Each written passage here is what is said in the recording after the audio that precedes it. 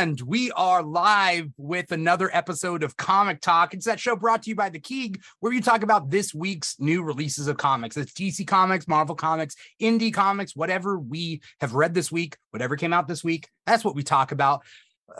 I'm your host, Dimithri Perera. And for those of you who don't know, we talk comics on this show. DC Comics come out on Tuesdays, Marvel Comics and Indie Comics come out on Wednesdays, and we're here on a Thursday, August 11th, 2022, to talk about this week's releases. And I can't do it alone, which is kind of what I've been trying to get at. It's not just me. I got two awesome guests. We got Justin Mooseau back from the past. I don't know.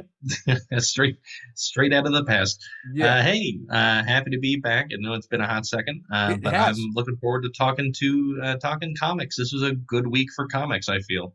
It was a good week for comics. I want to know, because it's been a couple months since we had you on the show, any crazy hot takes that you just want to say right now that happened in the last 3-4 months?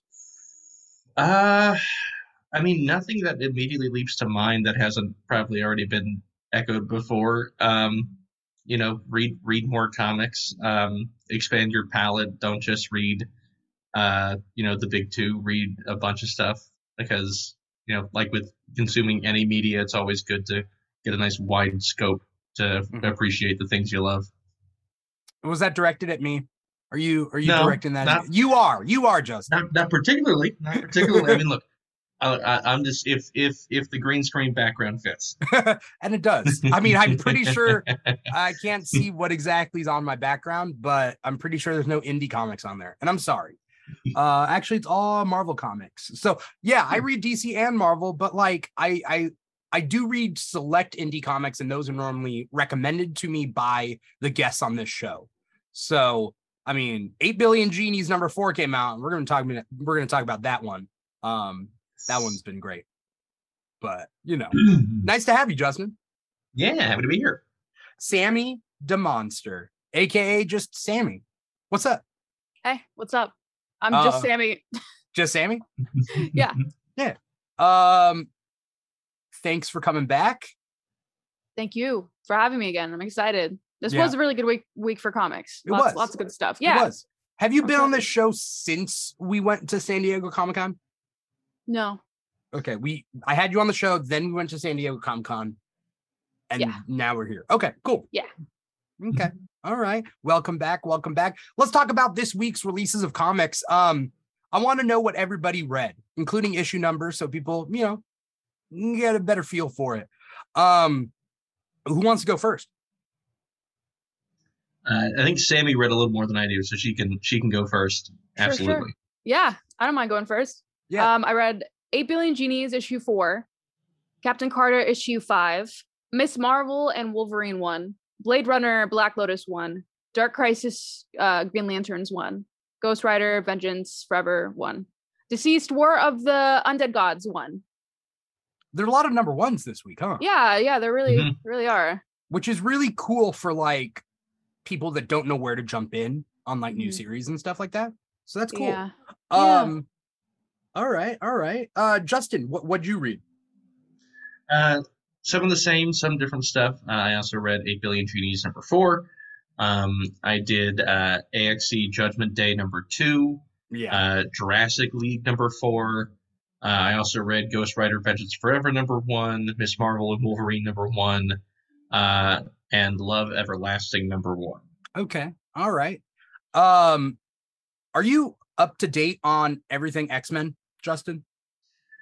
Generally speaking, with a few, I need to catch up on. It's not that I don't like Wolverine. Yeah. I've never been a fan of him as a solo book. There haven't been really many solo book Wolverine runs. I know that they're good and I've read them, but I always tend to gravitate more towards team stuff over the solo book, just because I always feel the X-Men is always more interesting as a team dynamic book. Yeah. But generally speaking, I'm pretty up to date, I think, on the happenings of the mutant world. That's good. Because I know you obviously love X-Men, and I've seen your TikToks. Knights of X is what I fell behind on. Wolverine had a good arc recently. It was 3 issues of Deadpool and Wolverine teaming up. Did you read that one? Yeah. No, I need to catch up on them, but I did see that happening. I did also see that they officially announced that we are going to be getting a new Deadpool ongoing for the first time in what feels like 6 or 7 almost years. It can't be Like, it's that. been a weirdly. Has it been that long? It's been at least I think it's been 4. Actually, I take it back. It's not that long. I think it's like 4 years because I think It was King of the Monster last Island, one I right? think was in King of Monster Island, which I think was like either 2017 or 2018. Yeah. But I know that around the big like House of X Powers of 10 reboot, Deadpool kind of got like gently placed on the sideline to only be used as like a cameo thing while the rest of the X-Men got to focus. Yeah. But now we're getting a new Deadpool ongoing, and it sounds pretty rad. Do you want to know what happens in the Wolverine issues with him, or are you? Yeah, I won't spoil it if you don't want me to. I'm not particularly attached. I can find out. Yeah. Okay. Deadpool really wants to be a part of Krakoa, but he's not a mutant, right? Even though like in a lot of stories he's just included with the X-Men or X-Force or whatever. And so there's kind of this Looney Tunes thing that happens in the first issue. I won't spoil it. But it's Logan being like, no, you don't get to come. Get away from me, dude. Like, leave me alone. And in the end, he gets invited. And it's nice. There we go. Yeah. Good for Wade. Yeah. He doesn't have to gate crash the Hellfire Gala anymore. Right. There's a lot of body horror along the way, though. So there's some really cool moments. Sounds like a Deadpool. Yeah. Sounds like a Deadpool to me. Yeah. I won't spoil it. No, it's too good to spoil. I won't spoil it. But let me know when you read it, Justin. I will. I absolutely will. Sammy, I got to get you on board X-Men. I gotta. Yeah, current stuff. I read Miss Marvel and Wolverine, and there was some X-Men in there, and I was like, "Ooh, yeah, I think I might want to get into X-Men," because I loved X-Men Evolution as a kid and the live action movies when I was younger, and I really enjoyed them in this comic. So I was like, maybe it's time to dive in to the X-Men world. Everything that I know about you, Sammy, tells me that you would love X-Men and that like you would go down that rabbit hole and never come back out. I know, it's true. It's so true. I really think I would really like them. You're literally a checklist of qualities of an X-Men fan. It's number one being gay. It's at the top of the list. Well, it's one of them. It's not in the top 3 at least. Yeah, I mean, it makes sense. Like, being a queer X-Men fan is like kind of like it's one of those things where, like, you could just say I'm an X-Men fan. It's like you don't like you get more than like 5 characters deep, and people are going to be like, oh, right, yeah. X is the one letter they've left off of LGBTQ because it's a given. I like that. Yeah. But we'll get you started. But this week, I'm trying to think of what I read. I read 8 Billion Genies number 4. I read AXE Judgment Day number 2. I read Amazing Spider-Man number 7, Captain America Sentinel of Liberty number 3. And I have a problem with that word Sentinel. I don't like, in the context of the Marvel Universe, it's not a good word. I also read Predator number 1. I wanted to get to Superman Son of Kal-El number 14. I wanted to. I didn't get to do it. But I did read Punisher 5. And that's what I read. Okay. Yeah. So like I feel like we all read it like a good amount. And I always just kick myself that I didn't read more, but it is what it is. You know. There's only so many hours in the day. I mean, I've learned that as of the last couple weeks. It's been rough. Manny Reads Comics is out there on YouTube. I just realized that good thing we were recording in Zoom, because that's the podcast version. Because we were not putting audio out. But it's all right. The podcast will have it. So anyone out there watching, Manny Reads Comics is out there. What's up to Manny on YouTube? You should be able to hear us now. And I'm sorry you weren't able to hear us earlier, but listen to the podcast. You will hear all that, those bits and pieces. I'm sorry about that. Anyway, I want to know you guys' picks of the week. Your number one pick of this week.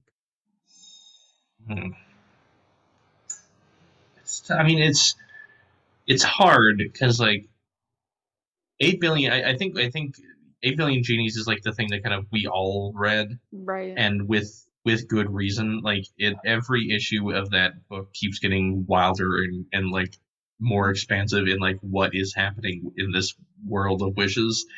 So I know we're going to get to talk about that a lot. I personally, I have to say the one that really surprised me was Love Everlasting #1. Um, the last thing I really kind of expected out of Tom King was a romance comic homage that ends up having this sort of like nightmare scenario quantum leap hook to it. Okay. It's really good. And it's probably going to be one of those books that I'm just going to be like, everyone should check this book out, because even if you don't even if you don't like romance comics, even if you don't typically read comics, like check out this. It's a good enough hook, and the entire creative team behind it is like stunning. It's their one of their, like, technically it started on their Substack. Yeah. And so but it's an entirely creator owned comic, which is also great. More of those in the world, please. Is it in print? Yes. Okay. This week was the first time it was in print. I believe Image has the publishing rights on that. Let me double check that. But I believe they have the publishing rights on Love Everlasting. Let's see. Yep, that's an Image. Okay. All right. I mean, I'm a big believer that there's a comic out there for everybody, Mm-hmm. as long as you can sit down and read sequential art. Mhm. Right. Oh, and this one is quite good with sequential art. It's Tom King and Elsa I'm gonna mispronounce her name so bad. Elsa Charretier. Charretier on art, and it is just really, really good. Yeah. I forgot to click to show these covers. I got a bunch of the Love Everlasting covers. Yeah, they have a lot of variants. They had a lot of variants. But they're all beautiful. So if you guys are watching us live, you are watching us on twitch.tv/The Keeg Show or youtube.com/The Keeg Show, both of which you can see us live, see our lovely faces, see our social media handles, and, hopefully follow us on social media, but also see these covers pop up of the comics that we're talking about. You're saying it's like a romance / quantum leap sort of thing? Yeah, so the kind of like general premise is it follows it's set up very much, if you've ever read, which I will admit is a bit of a blind spot in my own comic reading, is the like romance comics that like Marvel was putting out and also DC were putting out in like the 50s and 60s, like before the big boom of superheroes kind of took over everything. But it follows that very like standard kind of formatting of a romance comic, in that it is ostensibly like four not really super connected like short love stories about a lovelorn woman, and whether it is like it's star-crossed love because she's in love with her roommate's boyfriend, or she's in love with a guy from the wrong side of the tracks, or this kind of thing. But it follows the main character of this, a woman named Joan Peterson, I want to say is her last name. I'm so bad at last names. But your last name is Mooseau. Joan Peterson. I know it's a curse. Joan Peterson is the protagonist of the story, and we essentially see her going through these almost like going through the motions of a standard romance comic, but at the end of the first one, she gets her man, everything's happily ever after. The next story is like in like the 60s, and it's like the wrong side of the tracks. But for some reason, she can't shake this feeling of like, wasn't I just with somebody else in like a different time? Like, this is weird. And so as like the stories kind of like progress, even though they're hopping around in times, she is remembering everything that has happened to her sequentially. And so it seems like it has the feeling that it is going to be kind of her having that sort of metatextual awareness of the kind of story she is stuck in, and is going to be taking steps to try to break out of this cycle of the standard romance comic story. Tom But King. it looks, yeah. Tom King's wild. Mm-hmm. I don't. It's really cool. I'm very excited to check out the rest of it as it comes out. Okay. All That's right. a cool concept. Yeah. I like it. Yeah. Sammy, did you read it? No, I didn't. Everlasting. I forgot to grab it at the shop, so It happens. yeah. Okay. I'm gonna read it. I need more independent comics, and like we've talked about this on past episodes. Like sometimes if you like an author of one book, that's never gonna last forever, but you can follow that author to something else, right? True. Mm-hmm. And if you like their style, Yeah. then Always follow the creative teams. Yeah. yeah, artists, writers, inkers, characters. I like to say, like, if you're an X-Men fan, if you like Rogue, just read all of Rogue stuff. Then you're cool. Yeah. It'll work out. All right, good pick for number one. Sammy, what's your number one pick? I feel like the obvious answer would be 8 Billion Genies because it's a fantastic, like it's too easy of an answer. Do you know what I'm saying? Because it was the most captivating comic I read, but then again, I'm 4 issues in and I'm so invested in the story, and there was like a bunch of plot twists. Yeah, so that'd be like the easy answer. I'm gonna give you an alternative answer though. You could call this number 2 or an alternative number 1, however you like. Okay. And I think that might be Deceased, War of the Undead Gods. I wanted to read it. But yeah. I didn't get to. I thought it opened really cool. I really liked the opening. I don't know if I can tell you about it, but I you could tell. It. I mean, you could tell me about it. I mean, Justin, you cool with it? Yeah. Okay. Go for it. Are you generally cool with spoilers, Justin?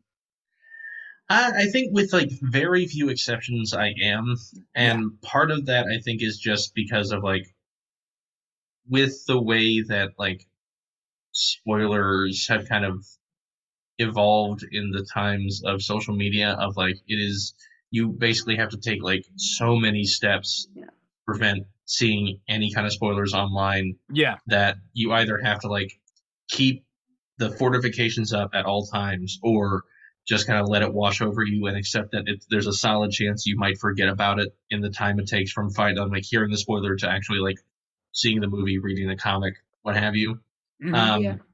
So I play pretty fast and loose with spoilers. Cool.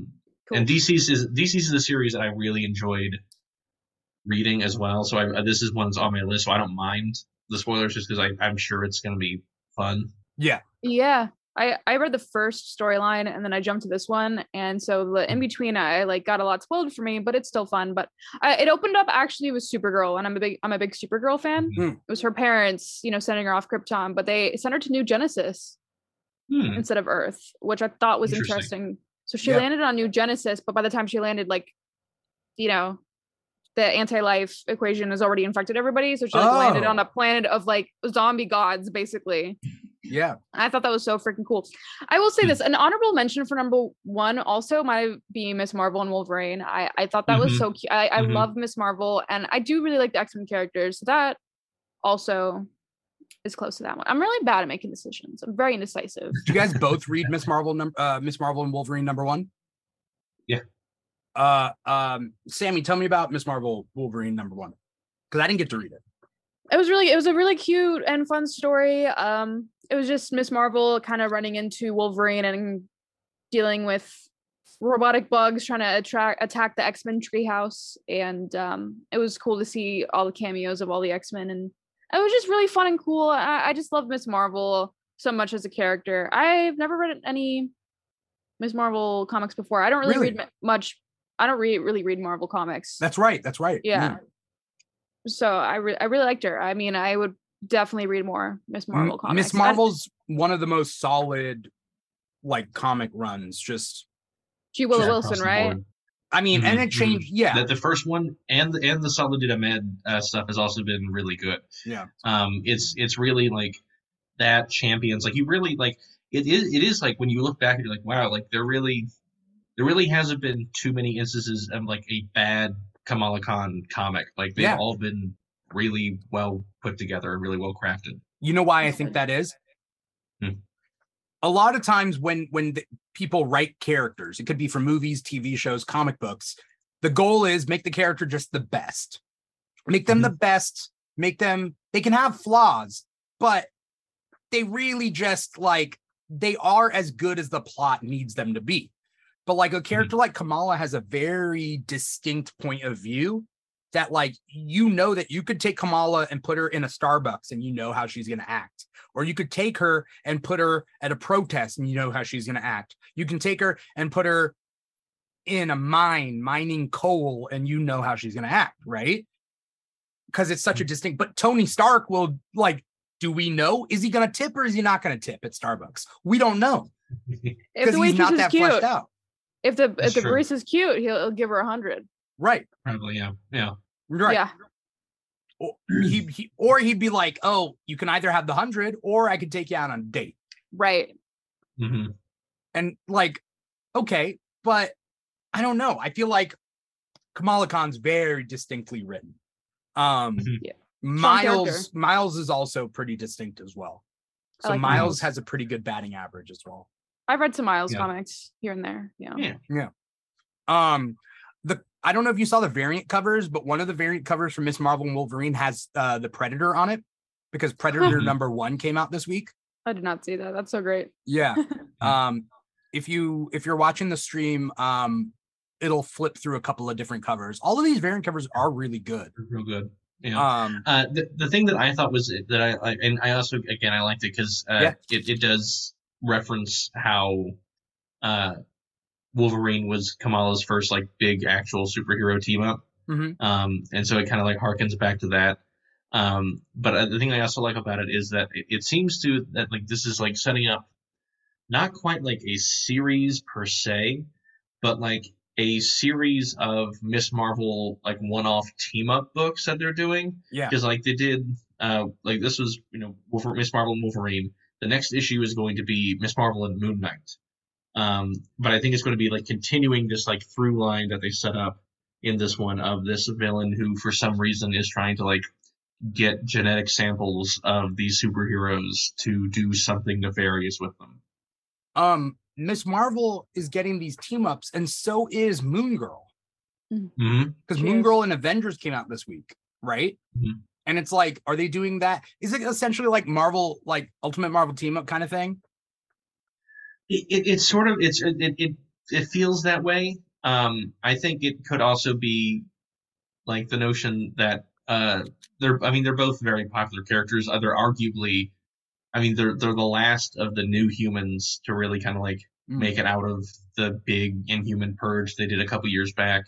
And it's also, you know, it's Kamala's coming off of having her Disney Plus show, and Moon Girl is getting an animated show that is still, I believe, in the works. I don't think that's been shelved yet. Wait, what is? Moon Girl and Devil Dinosaur, I believe. At least at one point there was supposed to be a Moon Girl and Devil Dinosaur cartoon. I don't know if it's still happening. But, I don't know. But you know, so they're both really good characters who can alternately hold their own in a solo book or like do this kind of like team up stuff that it makes it interesting. That they're good foils to whoever they're off of, because again, like you were saying, like Kamala has a very distinct like voice and point of view. Like Kamala is, you know, kind of like the super fan who got to be a superhero and who's like now been through it enough to not even be jaded, but just like kind of temper her expectations and like, feel out her way in the superhero world. Yeah. And like Lunella Lafayette is just always, it has the same feeling. Like getting her in a comic with like a Tony Stark or Reed Richards is very funny just because of the like, who is going to be the smartest person in this room of it all. And Devil Dinosaur is always fun to see pop up. One of my favorite Jack Kirby creations. Yeah. It's interesting because Kamala Khan also appeared in Amazing Spider-Man #7. This is not my pick, but I mean, I'll just talk about it real quick. But Amazing Spider-Man #7, the art weirdly better. I'm not a fan of JR. His art is hit or miss, but lately he's been pretty good on Amazing Spider-Man, which is weird because the writing has been bad on Amazing Spider-Man. But now they've both kind of reached this level of like, okay, they're both pretty good. But like the premise of this issue is that like the Vulture's granddaughter, Starling, tells Adrian Toomes that she can't she's not going to turn him into the police, but like she can't hang out with him because he's a murderer. And she didn't know he was a murderer until Spider-Man told her. But I think it was a Miles issue. I think she's talking about Miles. But Adrian Toomes is like, I'm going to kill Spider-Man. And he goes after Peter Parker. Sure, at the same time, Norman Osborn's good. And so he invites Peter to Osborn or Oscorp. And Kamala is an intern there. I don't know whether that's ever been stated before. But yeah, I mean, and that's interesting. Like, sure, like, why not? Like Kamala is, she's smart. Like she's, she's like, they would make sense. Yeah, I am interested because I remember seeing in a solicit a little while ago about the upcoming like Golden Goblin thing that's going to happen with the like Spider-Man like Dark Web event that they're gearing up for. That apparently there's going to be like part of like the like spin-off like mini series within it is going to focus on Norman Osborn having been ostensibly like reborn and like cleared of his sins past, literally, is now going to make a go of it as a hero, as trying to retake the Goblin mantle, but make it a heroic thing. So be the Golden Goblin. It looks interesting. It's a choice to do with this character. It is interesting. It's also interesting that in this next issue, Spider-Man has like energy pumpkin bomb kind of things, and then he's riding on a spider glider. And I'm like, I think okay. I mean, it kind of makes sense because I know I read the first issue or two of this new Amazing Spider-Man run, and kind of seeing this like once again very down on his luck Peter Parker having to kind of build himself back up. It would kind of make sense if we're going to have Norman trying to play the role of an ally now, to like be the person who helps to outfit him, to be like, hey, I can give you like tech that might be useful to you in fighting crime. Yeah. The spider bombs are terrifying, by the way. That is an absolute nightmare.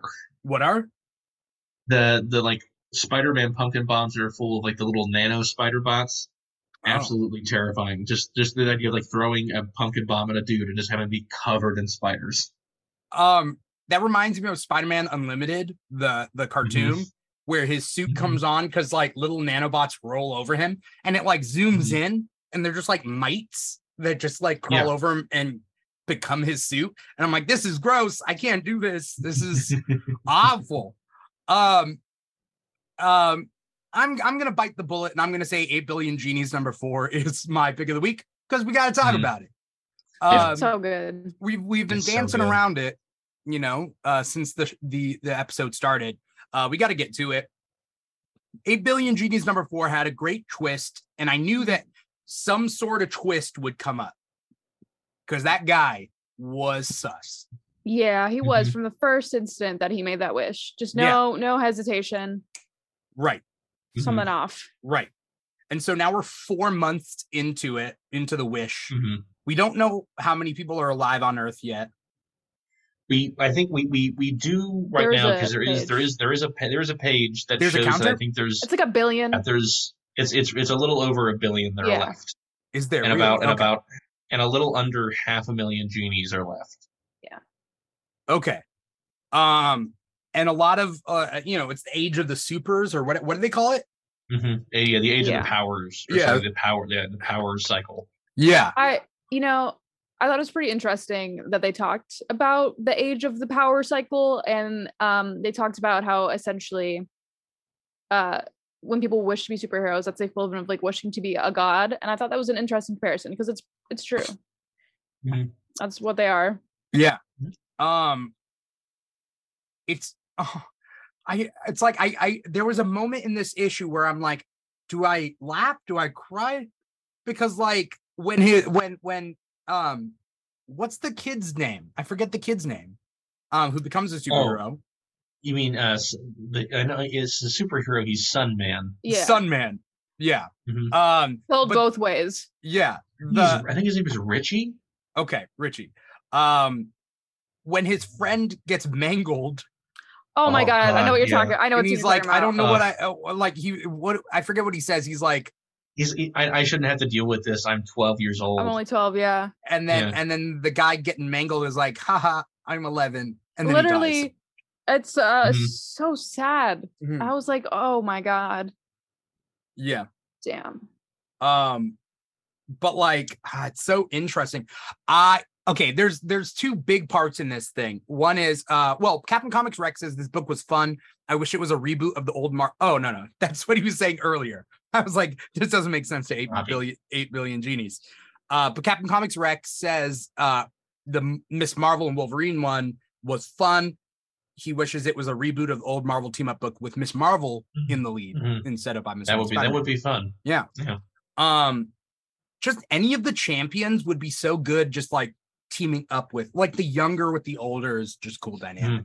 That was the other kind of like another reason. The only reason I wish it wasn't like a kind of like team up hopping series is that there is also a moment where she's like, "Oh, that's Cyclops, but it isn't the Cyclops that I was on the Champions with, Right. because It was cool. it's a time displaced version of him. So he knows who I am, but he doesn't have any like actual history with me. He does though. I mean, his younger self, right? That's how they solved the time travel problem. What did she say in the thing? Because that's interesting. Well, she just says like, "Oh, it's the time displaced, like it's Cyclops, but not the Cyclops that like I was on the Champions with. It was like that was like the younger time displaced version of him." Yeah. And there's like a panel where it's like a half a second where you're like, does he like have memories of his Champions days, or is he just like surprised to see Miss Marvel outside the treehouse? It's hard to say. My understanding is they do have memories of their younger selves, which is why Adult Iceman is still out, because the young Iceman was outed by Jean Grey, but then if he went back in time and got his mind erased, whatever. Anyway, it's super weird. But the way I think they did it was they sent the young X-Men back to when they got taken out of the timeline. They erased their mind with the caveat that once they got to the current point in the timeline, they would awake. Everything. Yeah, they would awaken their memories. So Cyclops has had a couple of stories where he goes back to the Champions, but it's weird because it's an adult man hanging out with kids, even though he was a kid hanging out with them. What are you gonna do? What are you gonna do? But yeah, back to 8 billion genies is two twists. One is that it's happened before, and that bartender was the final genie, the final genie, right? The last, made the final wish, genie. Yeah. The final genie gets to be reborn as a human. Yeah.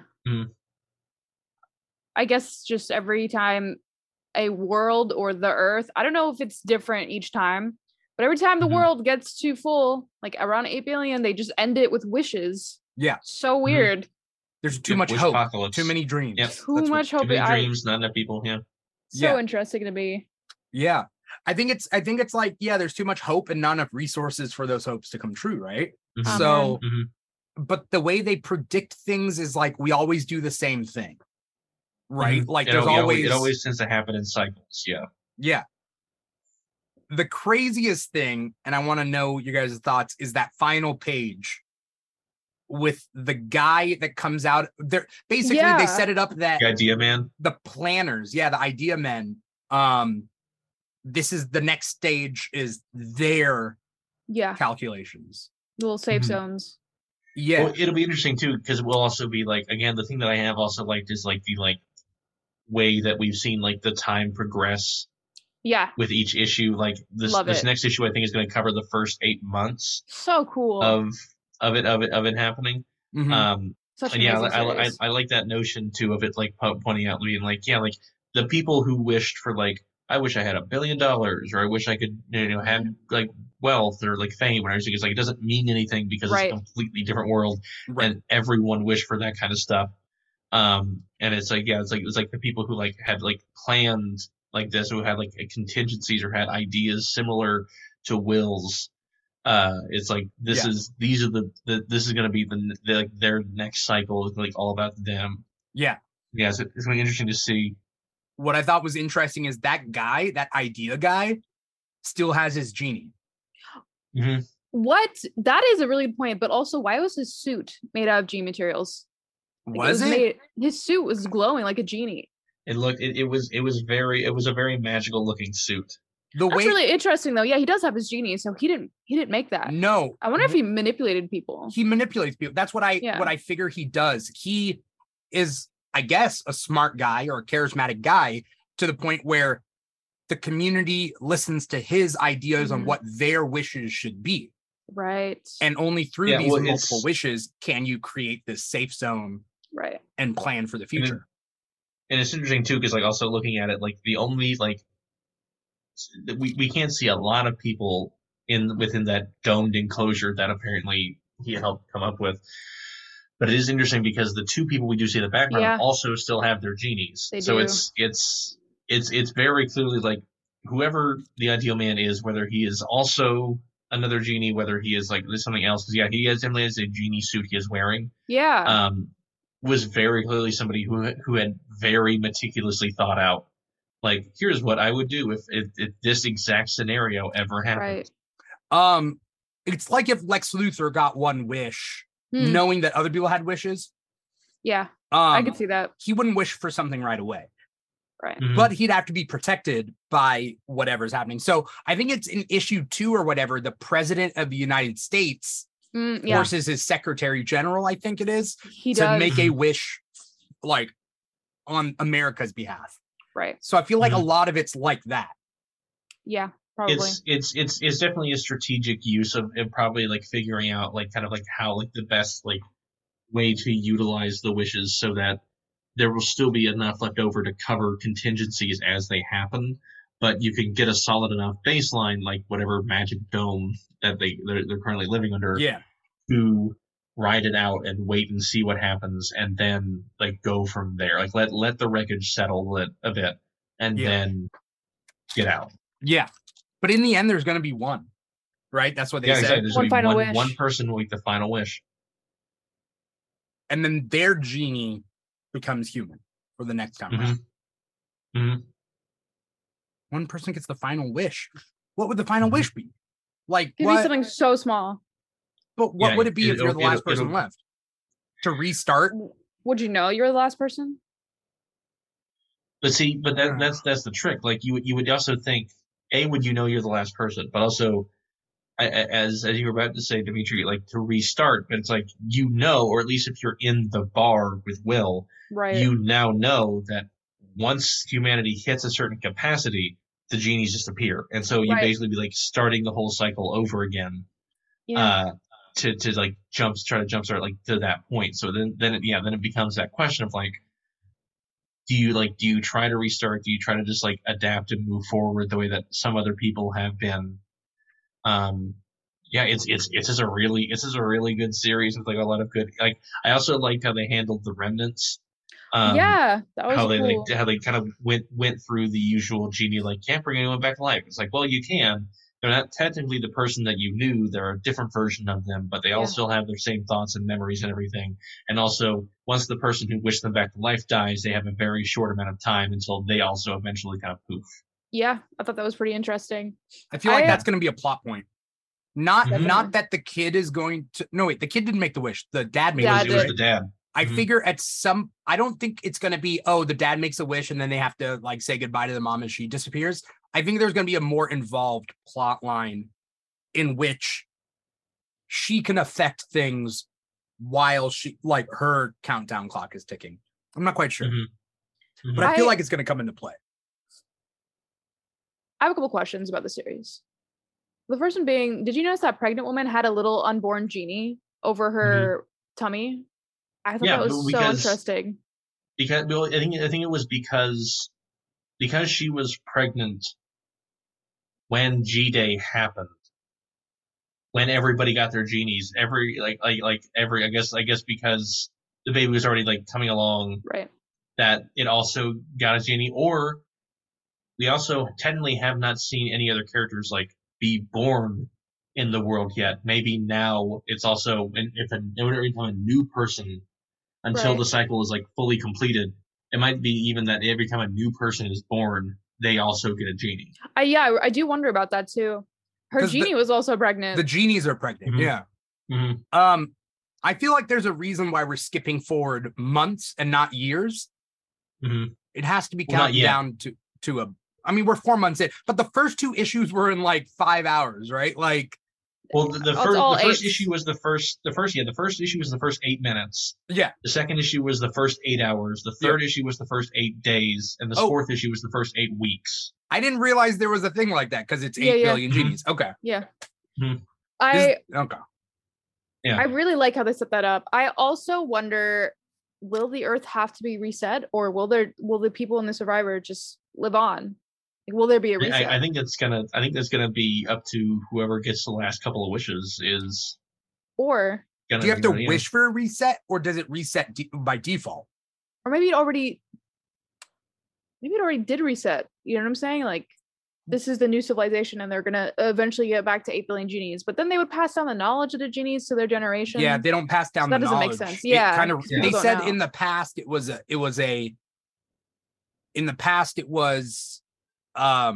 they wish to be gods, right? Which means in the past it's not like an alternate timeline because superheroes would have still existed, roughly, right? So I don't know. Yeah, maybe they're different worlds, completely different planets. Yeah. So there's a lot going on here. There is so many questions. I personally don't believe that new people who are going to be born are going to get genies. It'd be interesting if they did, but I, for some reason, just don't. Yeah. I don't believe that. I'm throwing out a twist. Okay. There's some greedy guy who wants to be the final wish this idea guy, right?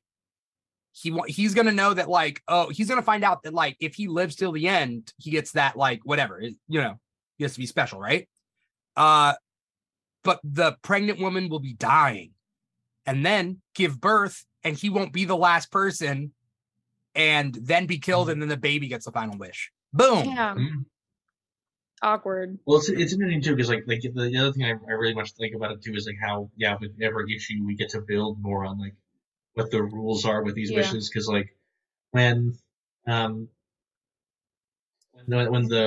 husband of the pregnant woman finally met up with the guy, the lamplighter inn that he was set out to meet, like he completely blew him away. And apparently, if you die with a wish still unspent, it just goes poof. It's gone. Yeah. It doesn't transfer over. Like it doesn't, like, which is good, because that would also probably be chaos. It was just like if you kill somebody, you get their wish. It's you like hunt each other for genies. Yeah, exactly. Yeah. I'm like thinking about like so many different, like, where could the storylines go and whatever. And we're gonna also see a Netflix series. This is gonna be a Netflix series. I thought it was Amazon. Oh, was it Amazon? Amazon. Okay. Amazon, so that's because Amazon. Oh yeah, Amazon has a deal with Image. Some people say that Amazon will buy Image Comics. Interesting. Somebody came up with that theory. It's possible. So I've been thinking a lot about how Amazon picked them up.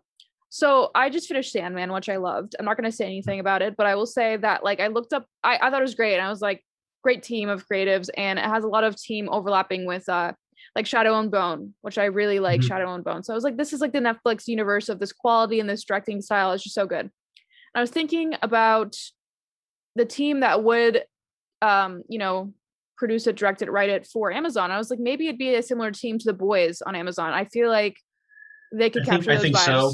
Yeah. I think the team behind The Boys would be a good pick for 8 billion genies, just because, it's just with like the bonkers things happening even in the background, like beyond just the stuff happening in the regular story. Mm-hmm. I haven't seen Paper Girls yet, but I'm excited to see that. Is Paper Girls on Amazon? Yeah, I've heard good things. Was it an Image comic? It was. Damn. Probably Amazon is like first wave. I think it's the first. Was it? Mm-hmm. Yeah. It's just the beginning, I assume. Amazon is doing all the Image comic stuff. It's only a matter of time till we get Radiant Black. Cool. I know. That whole supermassive, that is gonna be such a cool universe to see. I mean, if they, in the comics, they're like, creating the new series and stuff. Radiant Black, Radiant Red, Supermassive was the crossover event. But then they have Inferno Girl and some other thing. I forget. But I'm sure they're like trying to create a new connected universe that Amazon can have. I'm sure. Also, I gotta run to the bathroom real quick, but please keep going. Yeah. Sammy, I want to know what else you read this week. Okay, so I talked about 8 Billion Genies a bit. Miss Marvel and Wolverine. Deceased War of the Undead Gods. That was good. I've read Captain Carter issue 5. I think that was the last one in this storyline in this run. Have you read any of Captain Carter? I'm not interested in Captain Carter. I honestly, I'm not a big fan. It's not so much.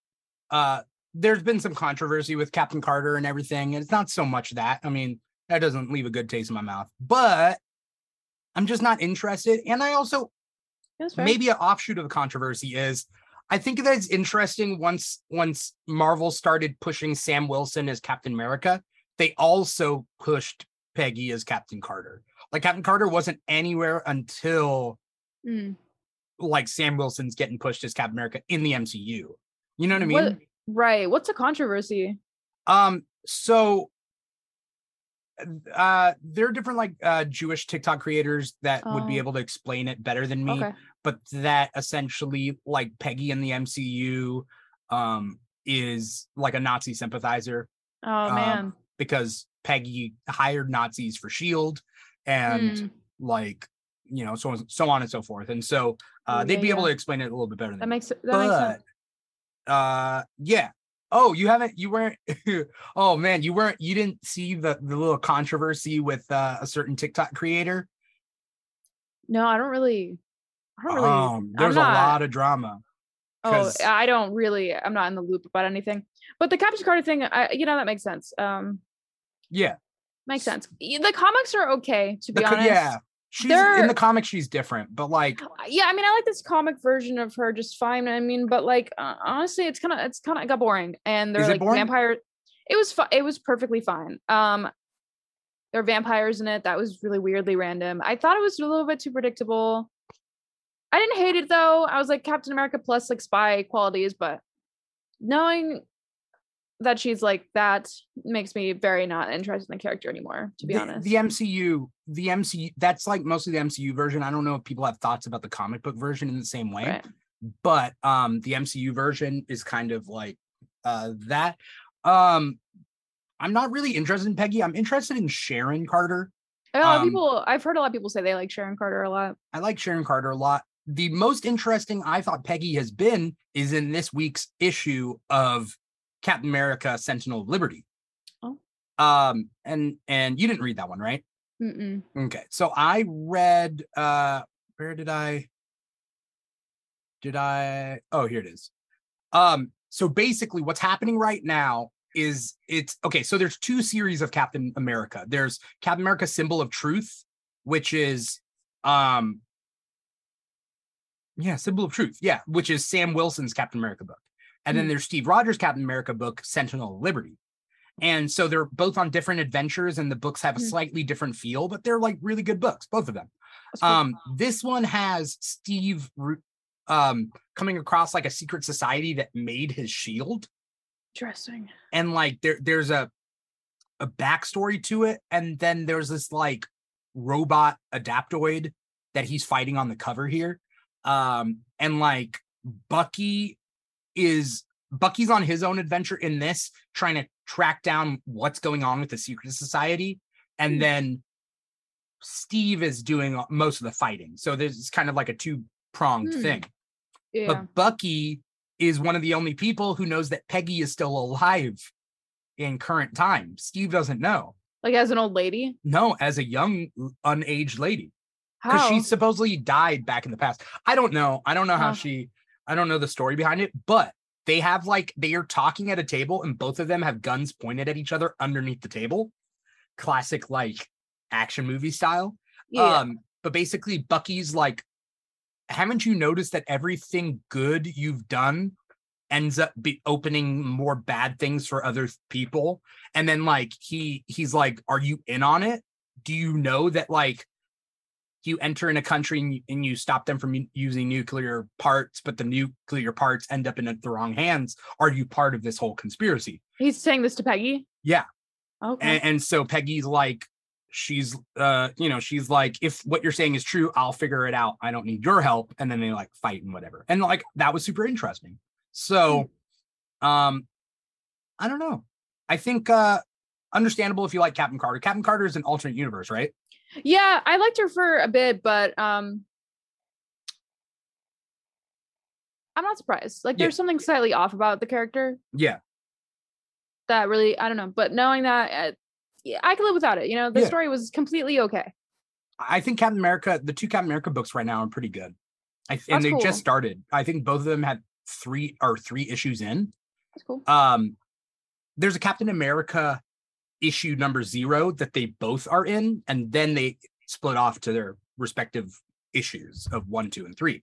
Interesting. And so if you're looking for something to hop on, I definitely think I'll look into it. Good. Yeah. I've never read any Captain America at all. I was like, Captain Carter is cool because like she had a show and I watched a little bit of it, and like Agent Carter, yeah, and I really liked her multiverse. But yeah, I don't know. The more the series went on, the less interested I was, honestly. And yeah. So yeah, I'm just thinking about that what you just told me earlier, and I never really thought about that, but that she did do that. That's pretty messed up. And so yeah, I don't like that. Yeah, I don't like that. It's supposed to mirror real history where right, because people did do that, right? The American government wasn't anti-Nazi. They were just anti-America. Right. You know, like, so a lot of Nazis came to America, started whole lives, had families, worked for the US government. Right. As long as they could help us get to the moon. And on the opposite side, a lot of Nazis went and worked for the Russians. So it was like another, the Cold War was Nazis on both sides. Yeah. I don't know much about it, but I'm gonna look into it. Thank you for telling me about the stuff. I'm gonna try to find creators who could explain it to me on TikTok. Yeah, definitely. I'll send you some recommendations. Captain America: Central Liberty number 3 was really good. Did you read? You didn't read Giant Size Gwen Stacy number 1 because it didn't come out this week? I did. I didn't see it in my comic book shop. It could have been there, but I couldn't find it. I wonder what it's about. I have no idea other than I love Gwen Stacy. I do. Yeah, she's cool. I like her too.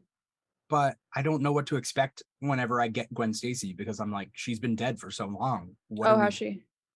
Oh, did you not know? I know she died in the Spider-Man and Andrew Garfield movies. Okay. Yeah. So Gwen Stacy really only lived for a little bit into Peter Parker in college. So Peter Parker would have been what, 19 or 20? That's really sad. It's wild because like when you look at like Spider Gwen, yes, is a Gwen Stacy. Yeah. But she is not the Gwen Stacy from the main universe. So yeah, Gwen Stacy has just been like straight up dead for at least 40 or 50 years now. Right. Damn. Right. And Gwen, I love Gwen. And I think the redeeming factor about the Amazing Spider-Man movies is Peter and Gwen's relationship. Because you can't get there anywhere. And like, that's why like I showed my mom Amazing Spider-Man 1 the other day. And like, she liked it. My mom doesn't really like superhero stuff, but she can wrap her head around Spider-Man. Spider-Man's fairly easy. Batman too, but when you get to Superman and like really big powers and weird stuff and X-Men and stuff, she's not really a big fan. But I want to get her. I want to watch Amazing Spider-Man 2, even though a lot of people complain about it. I like it. I'm fine with it. I think Gwen Stacy and Peter in that, it's worth the payoff. I sadly enough, I want my mom to cry. Watch it, because she will cry. She will cry when Gwen dies. And she doesn't know that Gwen dies. I haven't told her. I'm going to watch it, though. Am I a horrible son? Yes. Okay. Yeah. My mom cried for Uncle Ben. I'm just kidding. My mom cried for Uncle Ben back in 2002. That was 2002, sad. That was 2000 sad. when we watched it in theaters. She cried then. So it's 20 some years later. Yeah. Yeah. Yeah. What else? Let's see. Justin, you got one that you read? Yeah, I read Judgment Day #2. Okay, yeah. How are you liking it? I'm really interested because it feels in the best way like Kieran Gillen is just messing with everybody, and I really enjoy that because it's like, okay, here's the end of Judgment Day 1. We're basically just going to show how the X-Men have just been thoroughly dog-walked by the Eternals in basically almost every conceivable sense. Like, their resurrection protocols are offline. Everyone on Earth is cheering for the Eternals to stop them. So many of the mutants on Arakko were killed within an hour by Thanos' 95%, right? It was 98% in a 50-mile radius. So not all of them necessarily, but a lot of them. Enough that he can get. What do you have? An hour? Was that what it was? Yep. He had an hour, and he did it, I think, in about a little under. Because he was we don't know how long he was just sitting there like assembling bones. Like he could have been there for a little while. Yeah. And then just unleashing the giant Hex Eternals on what Krakoa are the Hex Eternals? I can't follow this book. I like it, but I'm not liking it. So I don't like the Eternals. The Hex, I will say this, you ought to read the Kieran Gillen, Asad Ribic Eternals book that wrapped, because the one that just happened right now? Mm-hmm. I didn't get to finish it. The most recent one. I didn't get to finish, but I liked it, but I didn't get to finish it. It's really good. It turned me around on the Eternals, to be quite honest. I was like, oh, I like this version of the Eternals. Yeah. And to have it be like, okay, that's where the X-Men are, and we're gonna give you like 2 tie-in issues to kind of see some of the other perspectives of what's happening in this exact moment, and then we're gonna get right back to it and show just like, it's okay, we got a plan. We're just gonna make a new god, and he's gonna tell everyone to stop, and then everything will be cool. And then they make that new god, and it's like, hey everybody, good news, bad news time. You have 24 hours to justify your existence, or I'm gonna wipe everything off the face of the earth. So good luck. It's cool. I don't know. I don't know what I want from this, because honestly, I would rather have had an X-Men versus Avengers #2.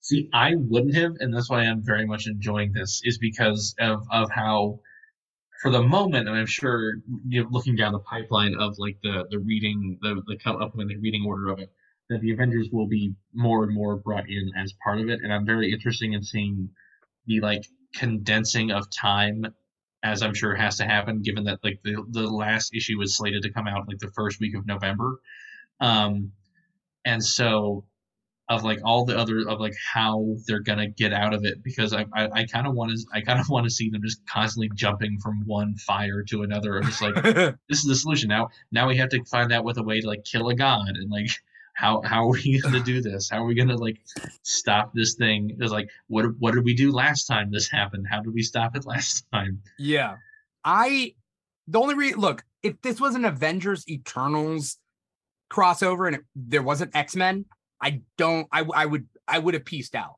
by now. Mm-hmm. Mm-hmm. Oh, for sure. Because the best stuff about this tie-in or this crossover is X-Men Red and Immortal X-Men. Mm-hmm. Like, because they've been tying in. That's great. But my love for X-Men is here. Avengers is here. Still good. And then Eternals is here. Yeah. You know? Yeah, like you said, and I get that. That's why, like, I'm interested, because, like, with the ending of Judgment Day 2, it has left me with that, like, what is going to happen? Like, what is going to happen next?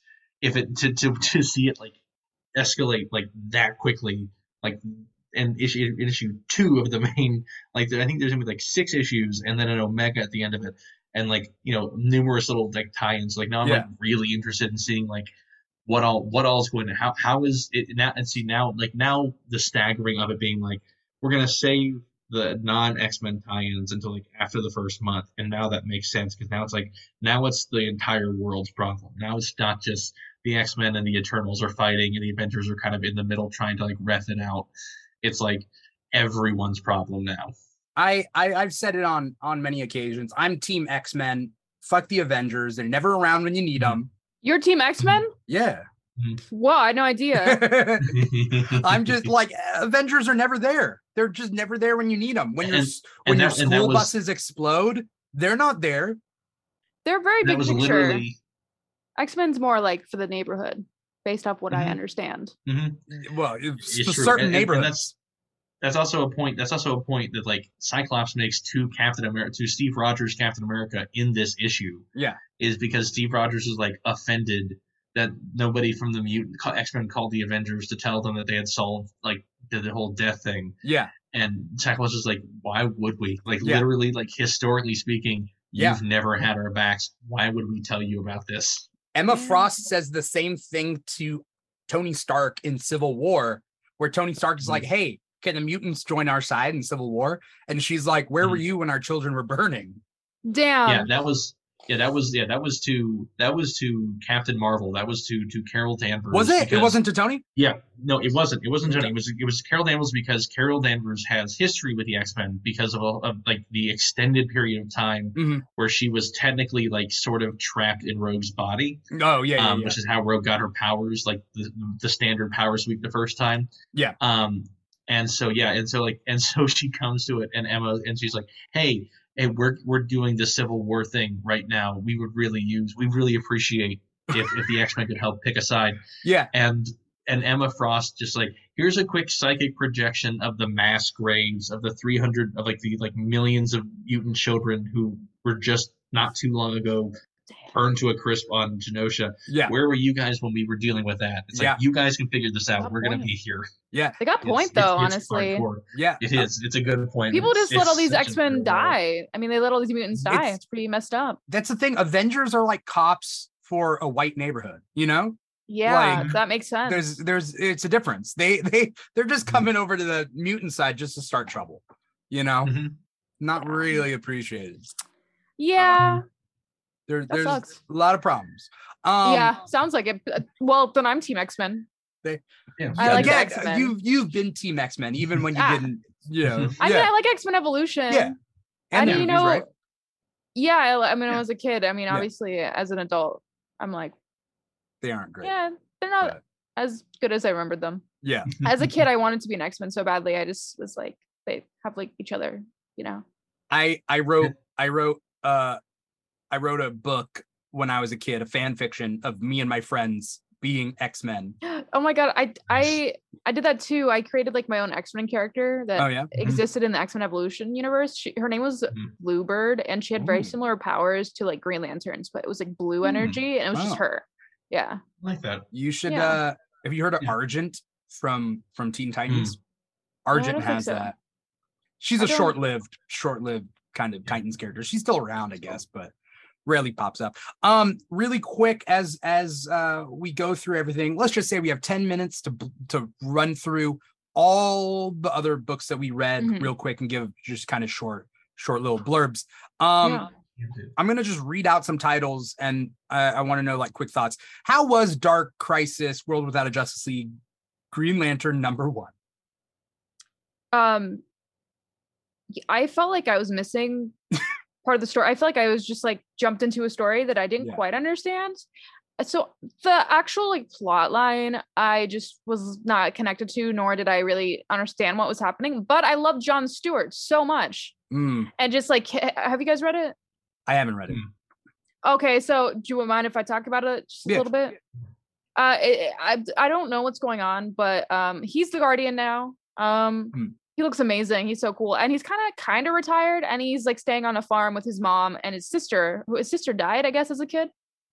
And he like brought her back, but like she's stuck as a kid, but also she's actually the battery to the Green Lanterns.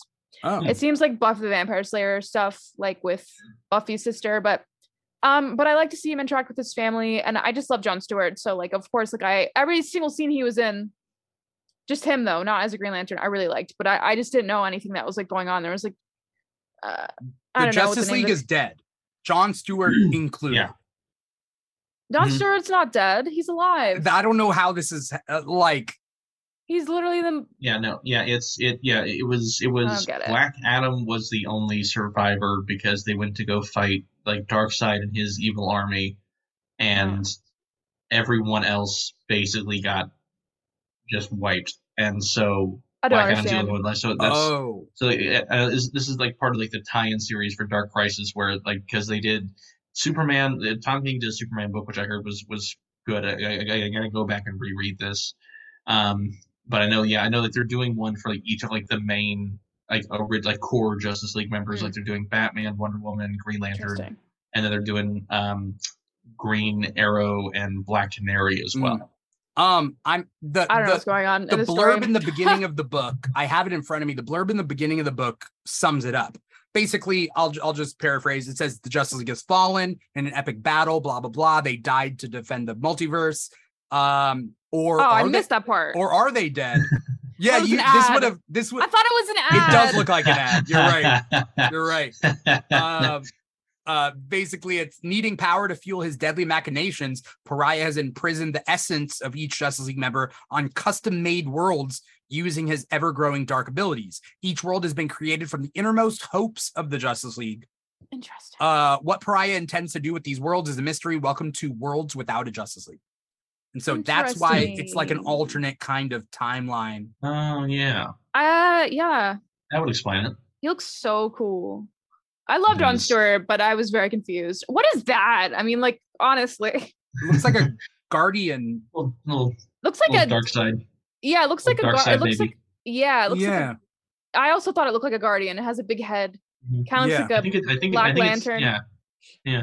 And they're with what's it called? Thanagarians here? Yeah. Mm-hmm. I don't understand why or what's happening, but you know, I like John Stewart. This is definitely a book that if you're reading everything, then you read it. Or if you're a kid and your mom gives you $5 to spend at the comic shop and you spent wrong, you'll force yourself to understand the one book that you got to buy. Me as a child. Yeah, exactly. That's how I had. I one of my first comic books that I bought, it was from a grocery store. It was a Fantastic Four book where Ben Grimm got to turn into a human. It was back in the early 2000s, I think. That's cool. And like, I was like, I didn't understand. I was like, how does this? I don't get it. I relate. Yeah. I had Portuguese comic books when I was a kid. Oh yeah. I didn't really know how to read them. I was just like, there's this little series in Brazil. It's translated to like Monica's gang, Monica's friends. And it's like, it's kind of like it's like in Charlie Brown style, but they like rebooted it. Yeah. And made them into like teenage superheroes for some reason. And I thought it was the coolest thing ever. I think Monica Friends would be the Portuguese translation for Friends. Like they have the TV show Friends. Like there's a character named Monica. Oh yeah. Like they're just like, oh, we're gonna focus. This show is called Monica's Friends, and like she's. I mean, it's true. You know. I'm gonna look up a picture. Is it like a little Lola? Monica's gang in English. There's a character called Sebulina. He has little spiky hairs, and it means green onion. Lil Lulu? Is that what I'm thinking of? That's one of them.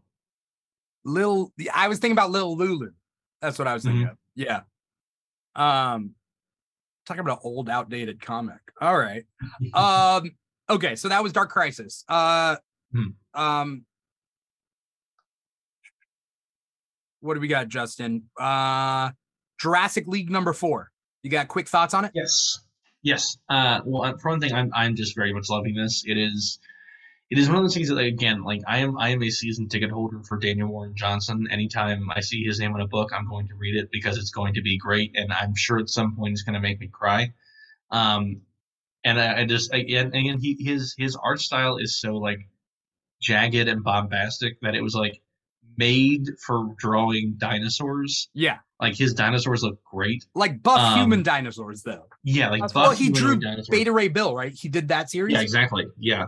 But yeah, no, Jurassic League has been really interesting so far. Just kind of like it's been like that. It's like just on the side of like it's not fully a joke. It's like to see like these like dinosaur versions of these like DC characters that are trying to come together and ostensibly fight Darkseid.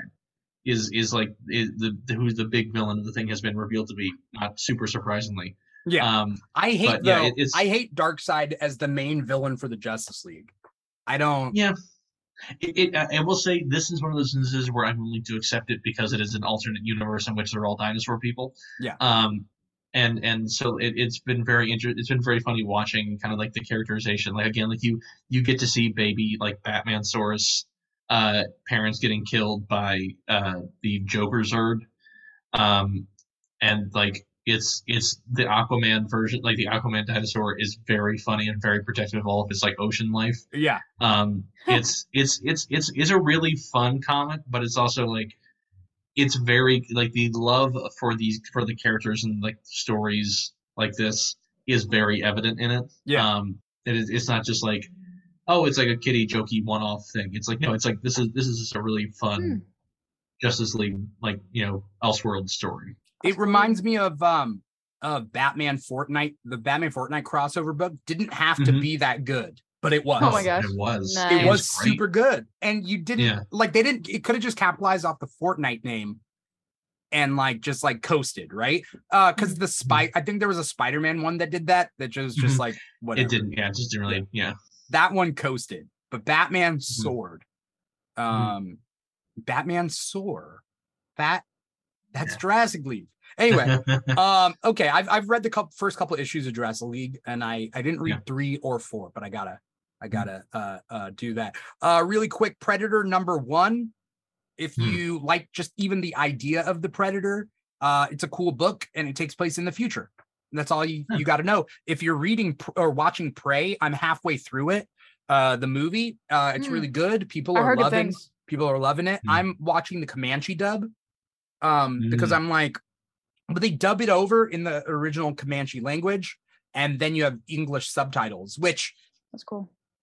The enjoyment of the movie isn't better. I think I would have enjoyed it more with the English words, but I think I was like, when do I ever get the chance to do this? And as a sign of respect, let's see how it goes, I don't really know anything about this movie, but I like it. That sounds cool. Are you familiar with Predator?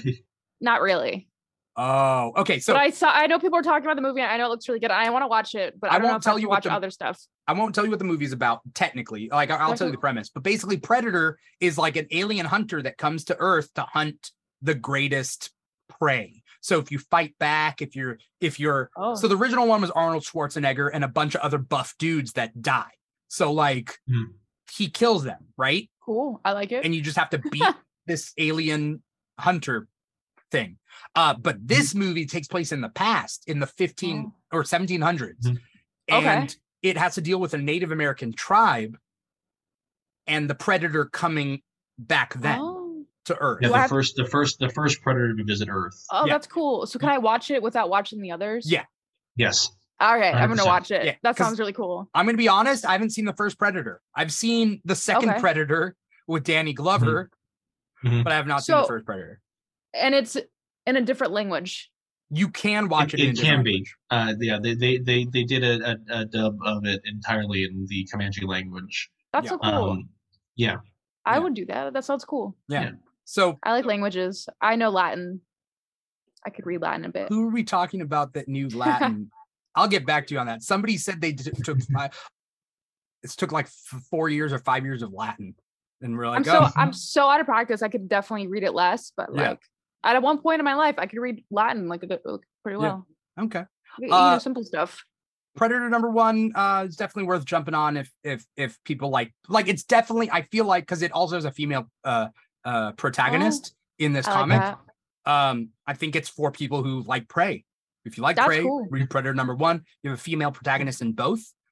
And not that I think that should make a difference, but it does make a difference in a positive way. Some people would say negative way, but it's not negative. It's positive. Reminds me of the people in my comments telling me that I hate men because I read girl comics. Ugh, girl comics. Well, they're like, what, you only read comics with girls? You don't like men? Yeah. You don't like men? It's not like that. Yeah. We got Punisher #5 that is very interesting. Basically, Punisher has been leading the Hand. He's like the Hand's messiah. And I think that's like super cool. That's been super cool. But any final thoughts on comics you guys have before we get out of here? Ghost Rider Vengeance was pretty interesting. I thought it was cool to see a little bit of the history of Ghost Rider. I thought the whole tattoo premise was interesting, and I thought that guy the tattoo artist had some really cool character design. So I don't know anything about Ghost Rider. This was my first time ever reading anything, and it was like kind of cool. Yeah, the cover looks sick. It's a really neat kind of like homage because it's for I think like the 50th anniversary of Ghost Rider being around. So they wanted to kind of honor the various versions of the character that we've seen, and so it covers. Interestingly, the only one that I know of that doesn't really cover is Kushala, the Spirit Rider, the one who was also the Sorcerer Supreme of her time, in addition to having the Spirit of Vengeance. Oh damn, that's a double. Whoa. She's a rad character. She appears in Doctor Strange and the Sorcerer Supreme and has had a few solo appearances since then. She's really cool. But interestingly, she's not part of it. I don't know why. I couldn't tell you, but they do fight. They feature like the old, like the Wild West, the original like Ghost Rider. Yeah. Obviously Johnny Blaze, Danny Ketch. We had Alexandra, Reyes, whatever her name is. Alejandra, was that her name? Alejandra, yeah. I saw a girl. I liked her. She looked cool. Yeah. And even Ghost Rider 2099 gets a little love, as does there's a brief cameo from Cosmic Ghost Rider even. Is it a one shot? So yeah, it's a one-off issue. It's pretty straightforward. It's if you like Ghost Rider, you'll probably like this. If you don't know who Ghost Rider is, it's a good primer just to kind of like give you an idea of what the character is like. Yeah. Okay. Was there anything else that we didn't touch on, or you guys feel good? I think that was everything on my list. That was it, yeah. I read I read Blade Runner, Black Lotus 1. How was it? I don't really think I know enough about Blade Runner. I also the story wasn't interesting to me, if I'm being honest. I don't think I'm gonna pick it up again. Yeah, that's fair. That's fair. I want to thank both of you so much for coming on the show and doing this talk. You know, thank you. You guys are both awesome, and I wish I could have you guys more often on things and whatnot. But you know, we're all content creators and we're all busy and stuff. But you guys do amazing work on the show and not on the show. You guys are awesome. So thank you. Thank you. You're awesome. No, you're awesome too. Yes. No. Okay. Yeah. All right. Fine. For anyone out there who's watching the live streams, you are digesting us via twitch.tv/The Keeg Show, or youtube.com/The Keeg Show. Or if you're listening to the podcast, we are wherever you get your podcast from. So Apple Podcasts, Google Play, Spotify, SoundCloud, iHeartRadio. We're on 5 major apps. I don't think we're on Stitcher, but let me know, because somebody looked me up recently on Stitcher and they're like, I can't find you. And I'm like, oh, I don't know. Is Stitcher big? I don't know. Let us know. But we're there on 5 apps. We're also on social media at The Keeg Show, pretty much everywhere. So TikTok and Instagram are our big ones. We're also on Facebook and Twitter at The Keeg Show. Again, /The Keeg Show, at The Keeg Show. We're always out there. Before we get going, though, Justin, where can we find you online? What do you got coming up? Anything you want to plug? I mean, just my usual socials. I'm on TikTok at Moose_0. I'm on Twitter as Mooseau, like MOOSEW.